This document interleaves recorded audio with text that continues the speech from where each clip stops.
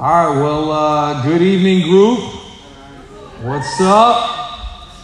Welcome to week 2. Man, who was here last week real quick? Just show of hands. Awesome. Thank you for being back. If you were here last week, you know we introduced a new series titled Saints, which is through the book of 1 Corinthians. And we were introduced to this community, this church, in this city of Corinth, which is in the Mediterranean. And how this church began is we find this guy, the Apostle Paul, and he's in Athens in Acts chapter 17. And he actually gets kicked out of Athens and wanders his way into Corinth. And he plants this community of believers. He initially goes to the Jews. They kick him out. He shows up with the Gentiles. And about a group of 100 people give their life to Jesus. This brand new message of Jesus Christ infiltrating this community, and these people form the first church. Paul stays with them for about 18 months, and then he moves on to go be a part of planting other communities. But what happens when he does this is he gets word that there are some problems in the church. Everybody say problems. We all got problems. Can I get an amen? We are all a people in process. Can I get an amen?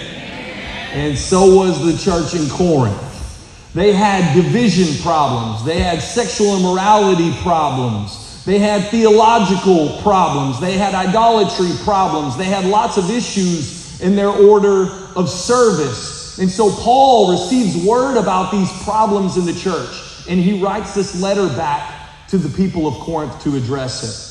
But the beautiful thing that we saw last week was, even in the midst of their problems, even in the midst of all of their process, Paul first reminds them of their position. And here's what he says. He says, you are the saints. The word saints means holy. You're set apart. You're God's chosen ones. And here's what God always does, guys. He always communicates first your position and then your process. He always reminds you of your position and then reveals your problem. God is going to call you a son, and then he calls out your sin. He's going to say, this is your position. Now, Corinthians, let's align our process. Let's bring it into alignment with the gospel and the call on your life in Christ, because this is who he has positioned you to be. And so that's where we see Paul taking us over the next 13 weeks, is he's going to align our lives, our process, our problems, our sin. He's going to bring them underneath the covering of the gospel in our position in Christ. And that's where we're going to get into today, a little bit of process. Everybody say process. We're getting into the process. And let's turn to 1 Corinthians chapter 1, verse 10. And we're introduced to our first problem in Corinth. We'll dig in a little bit here. But here's where we're going to start. Verse 10, chapter 1. We have the verses on the screen for you as well if you'd like to follow along. And here's what Paul writes. I appeal to you, brothers, by the name of our Lord Jesus Christ, that all of you agree in there being no divisions among you, but that you being united in the same mind and the same judgment. For it's been reported to me, here's that report, by Chloe's people that there is some quarreling among you, my brothers. What I mean is each one of you says, I follow Paul, or I follow Apollos, or I follow Cephas, that's Peter, or I follow Christ. But is Christ divided? Was Paul crucified for you? Or were you baptized in the name of Paul? I thank God I baptized none of you except Crispus and Gaius, so that no one may be able to say you were baptized in my name. And then Paul kind of has like just a blip here, like one of those like clouds. He's like, wait, actually I did baptize the household of Stephanas. But beyond that, I don't know whether I baptized anyone else. And then he comes back, to reality. He's like, okay, we're back. For Christ did not send me to baptize, but to preach the gospel. If that, you just want to shore up your theology there. Baptism is not a part for salvation. It's from salvation, not for salvation. Just solidify right there. He said, he didn't send me to baptize. It's not a part of it. He sent me to preach the gospel. And not with words of eloquent wisdom, lest the cross of Christ be emptied of its power. Whoa. Verse 18. For the word of the cross is folly. You might want to circle that word. To those who are perishing, but to us who are being saved, it is power of God. Power and folly. Let me ask you, group, if you were going to start a movement for Jesus, if you were going to start your own group, if you were going to plant a church, if you were going to start a small group, catalyze a movement for Jesus, for Christ in the community, if you wanted to do something like that, what would you focus on? What would you invest in? What would you concentrate on? What would be your strategy?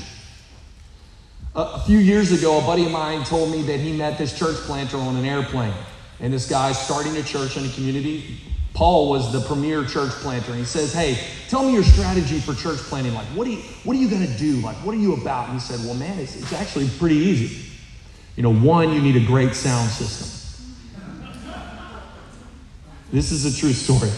Two, you need a dynamic speaker. And three, you need a great band. If you have those three elements, people come. And isn't that the product? Isn't that success? And so when you hear about it like that, it sounds a little fishy, like, oh, okay, well, what? But the reality is we can do these kind of things, right? We make secondary matters primary. We make primary matters secondary.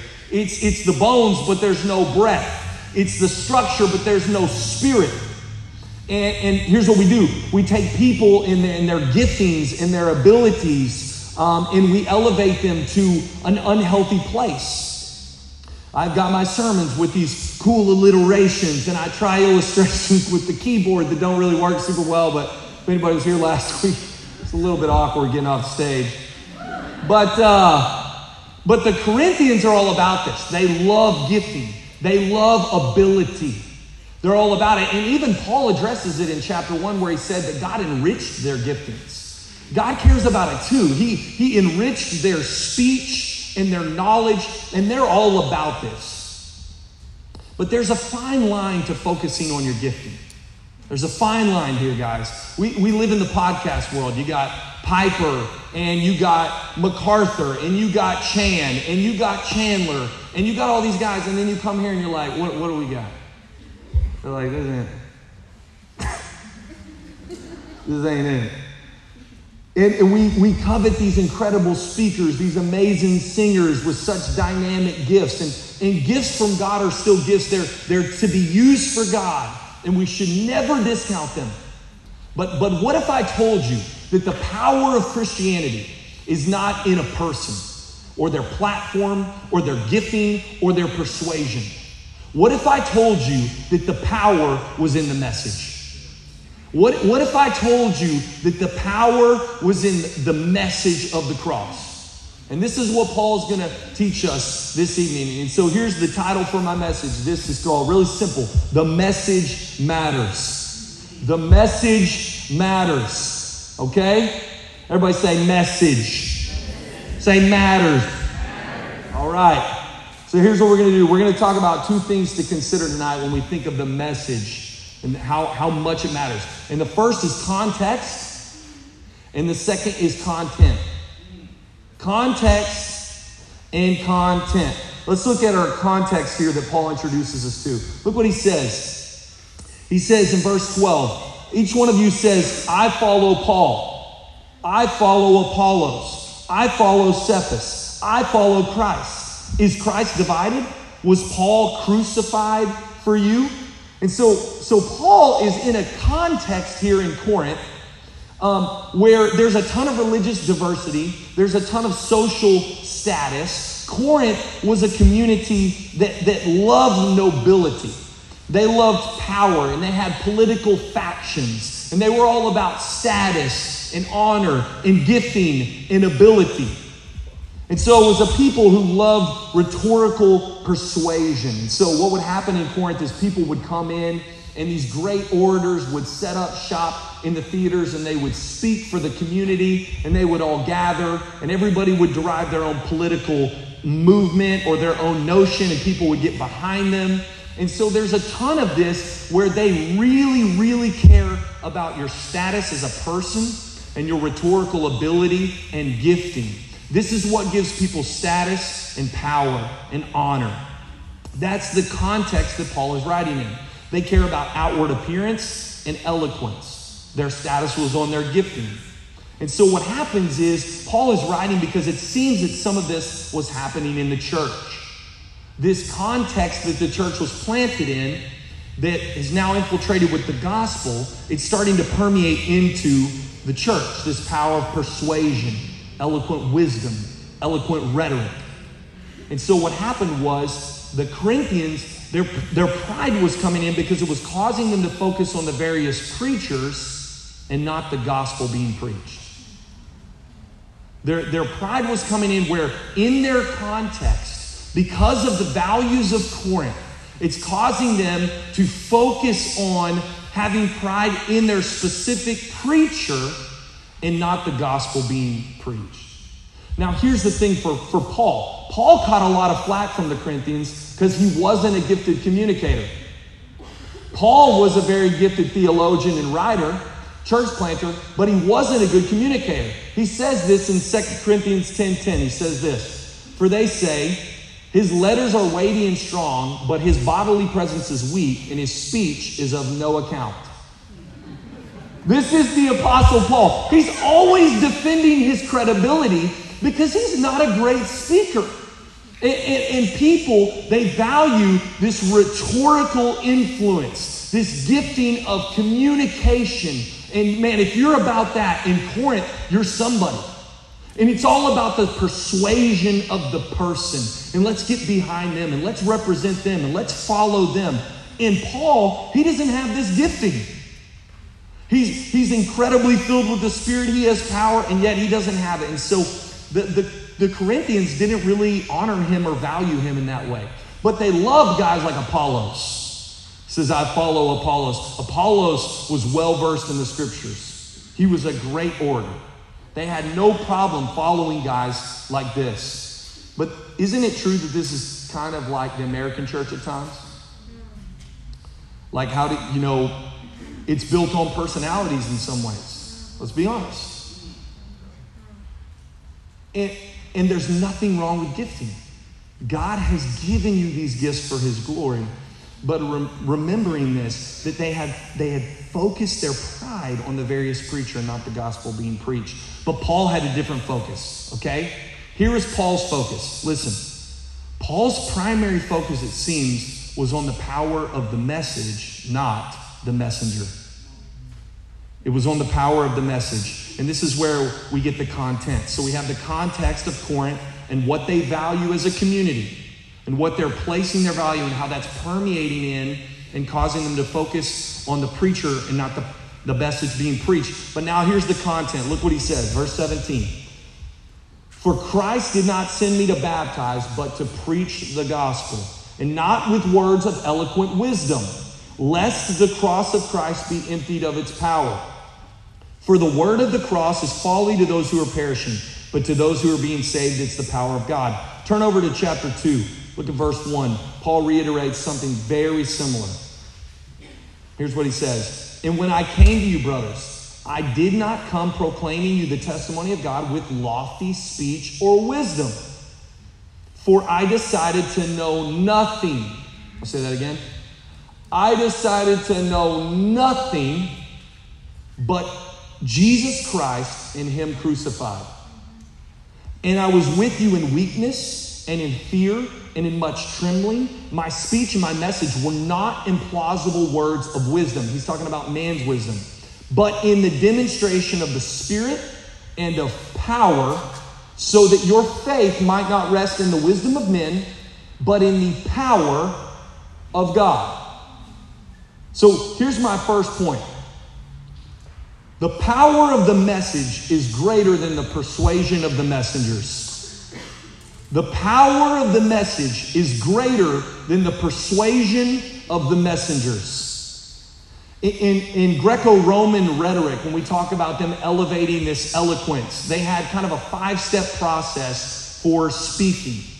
And they're actually quite great tools. But the third step was what they really focused on. It was this idea of yielding. And what it was to draw an emotional response from you based on their stance, based on their presentation, and get you to yield to the message. And that's all fine and almost somewhat biblical. But Paul's primary focus in preaching was comprehension. He wants you to understand the message. He wants you to receive the proper information and revelation, which would then lead the Spirit to get you to transformation. Does this make sense to anyone? Okay, so Paul is focused on you understanding the message because the power is in the message. And it's the Spirit's job to get you to yield. Not my rhetoric, not my eloquence, not my wisdom, not my persuasion. The power is in the message. It's greater than the persuasion of the messenger.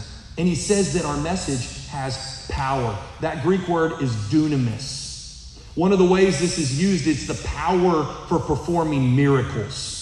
There's a literal power in the message of the cross, of Jesus Christ and Him crucified. He said it was power and spirit. And so the cross would be emptied of its power if it was performed merely by your persuasion. So here's what we know. Men cannot bring men back to life. Men don't bring men back to life. Jesus said it like this. He said, the Spirit gives life. The flesh is of no help at all. Men can't bring men back to life. It's the Spirit of God through the Word of God when it's preached that brings men back to life.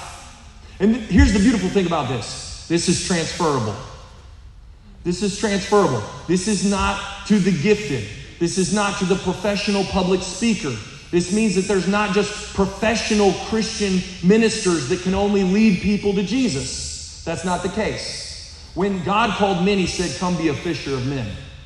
And He takes very ordinary fishermen and He places us all around the lake and gives us all a rod and a reel and says, just throw.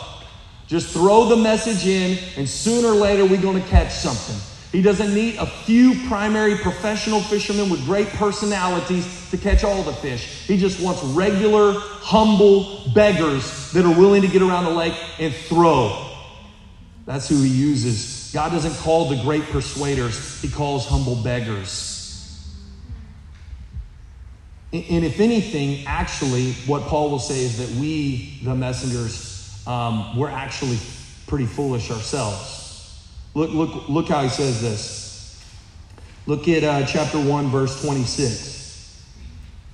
Just to reiterate again that it's not the power of your persuasiveness as a messenger. Look what he says. He says, consider your calling, brothers. Not many of you were wise according to worldly standards. Not many were powerful. Not many were of noble birth. God chose what is foolish in the world to shame the strong. He chose what is weak in the world to shame the strong. God chose what is low and despised, even things that are not, to bring to nothing things that are. And why? So that no human being might boast in the presence of God. So what he's saying is, it's not in the persuasion of the messenger, it's in the power of the message, because then you can never boast. We can't boast. Because it's His power, it's His working. So we, even the messengers, are foolish. But the reality that Paul even says is that our message is actually foolish in many ways, right? This is what he's saying. He says in chapter 2, going back to chapter 1, look at verse 20. He says, where is the one who is wise? Where is the scribe? Where's the debater of this age? Has not God made foolish the wisdom of the world? For since in the wisdom of God, the world did not know God through wisdom. That's a crazy, I'm trying to understand this. In the wisdom of God, the world did not know God through wisdom. It pleased God through the folly of what we preach to save those who believe. So he says the message we preach according to people is folly. To those who are perishing, not in Christ, it's folly. To those who are being saved, it's the power of God. The word folly there is the Greek word moria.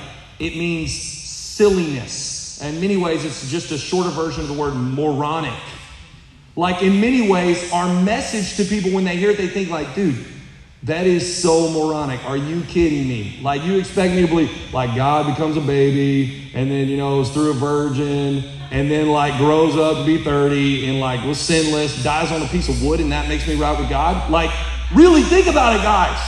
You've never seen him and you're praying to him and you trust him and he makes you right with God. It's a pretty crazy message. I got one person who agrees. Thank you, Cassie. It is. In the Corinthian community, as we see, that they're focused on wisdom, man's wisdom, which is all about, it's about power and approval and status and recognition. But God's wisdom was focused on suffering and humility. It was love and service and sacrifice. The cross was antithetical to everything we value as a society. In America, we can relate so much to the body of believers in Corinth. And he says it like this, look, continuing in verse 22. He says, for Jews demand signs, and Greeks seek wisdom, but we preach Christ crucified, a stumbling block to Jews and folly to Gentiles. You see, even the Jews, they thought their Messiah was going to be this political deliverer. And they thought he was going to come on a horse and destroy people and kill the Romans. But he comes as this meek and humble servant who lays down his life. And the Gentiles, they're these cultured people. And they're very wise. And they're the intelligent. They're the engineers and the scientists. And they just think, man, this is just nonsensical. So the cross, bringing this up in a conversation would not be appropriate. If in many ways in their culture, you would never mention the cross as a topic of conversation. The cross was a tool for torture. The cross was a public display of humiliation and shame. The cross was used to destroy people physically and emotionally. The whole person was exposed and shamed before the entire community. The cross was for the criminal. To them, it shouldn't have been for the Christ. But Paul, he says, I decided to know nothing among you except Jesus Christ and him crucified. Because that's the Spirit of God working in the power of God. And through that message, it produces life. That message has the power to bring you back to life. Ephesians says you were dead in your trespasses, but through Christ you're made alive again. So that message has power. Is the power of the message greater than the persuasiveness of the messenger? And the second point is this: don't let your context dilute your content. Don't let your context dilute your content. We live in the age of secularism, which just means that everybody applies truth relatively in their life based on how pragmatic it is. So this feels good, this works, I think this is okay, I'll adjust it until it's appropriate for my life, and then I'll apply it. And so that can cause us to think, man, I really want to reach the people around me. I want to love them well. I want to help them. I want to serve them. I want to reach them. So maybe I'll just adjust my message a little bit to be a little bit formatable for their life. The other day I was at Starbucks and I was sitting down and this girl was kind of hobbling out, right? And I was like, well, I'm having a horrible day. Maybe I'll just go pray for this girl. I'll feel better about myself. So I walk out there. That's my logic. So I walk out. I'm like, yo, what's up? Hey, your foot. Something's up with your foot, right? That's that. Now look at it, please. Your foot. My last name Proudfoot, which means I can heal your foot. So I said, hey, you mind if I pray for your foot? And I did, and I don't think it got healed, but I prayed for it. So that happened. But in that time, she starts to share with me, hey, last night, I was in my car, I was crying out to God. I was screaming where are you? What's going on? Why don't you answer me? And I was like, yo, that's crazy. Maybe I'm the answer. Maybe God, not me, but maybe God sent me to show you where he is. And I just thrust into the gospel. And I'm like, here's the message. God wants a relationship with you, and he desires you. And the relationship with him is possible through his son, Jesus. He said, I'm the way, the truth, and the life, and nobody comes to the Father except through me. Whew. Huge wall just shut off. And I'm like, fired up, and I'm like, this is it. This is the moment. We're going to pray right now. I'm about to lay hands on your face. And I am telling you, the combo was over. And I realized, like, oh, shoot. Like, when I mentioned Jesus and that you can only have a relationship with God through Jesus, that this is the most exclusive message in the world, it all shut down. And every time we've had a conversation since, there's just this weird tension. Like, we're both like, you gonna say something? Or you gonna say something? You want me to bring it up again? No? Okay, I'll have a coffee. It's weird. And here's why I say that. Like, I care about this person. I want to help them. I want to love them. And I know, but like the desire to persuade them could cause me to maybe dilute my message. And I just say, well, maybe, okay, like, let's forget about the Jesus thing. Like, let's just stick to God. And that's fine. Like, I get meeting people where they are. Absolutely. Contextually, Paul was a beast. Paul said, I became to the Jews a Jew, to the Gentiles a Gentile. I became all things to all people that I might save some. But he wasn't changing his content. He was adjusting for his context, but he was mindful that the power was in his content. And so with the Corinthians, as they were aware, they placed all the value on orators and rhetorical persuasion and wisdom of men, and he wouldn't meet them on their level. He would say, no, I'm telling you, that's not where it is. The power is in the message, not the messenger. So don't let your context dilute your content. San Antonio's framework theologically, as you engage with people, being mindful of those things, continue to focus on the gospel. Because here's what you need to know. You can't preach Christ without a cross. All right? You can't preach Christ without a cross. Paul said, for I decided to know nothing among you except Jesus Christ and him crucified. Nothing. This is my message. You can't preach Christ without a cross. Here, let me sum this up for you. Christianity without a cross, you are still enslaved to sin. You are still captive to death. Your debt hasn't been paid. There is no hope for eternal life. It communicates that ultimately God is not holy because he hasn't dealt with sin appropriately. And honestly, that message, it's easier and less offensive. Christianity without a cross, just moralism in many ways. But Christianity with a cross, here's what it says. Follow me in. It says your sin was dealt with. It says that death was defeated. It says that your debt has been paid, that Jesus paid it all. Use that in and out. Use that when you go get your next meal. Jesus paid it all. The cross says you can have hope for your future in eternity. It says that God loves you. It says that anyone can receive love and grace. It says that God wanted a relationship with you so bad that he would go to the very depths of sacrifice to have it and purchase it. That's what God thinks about you.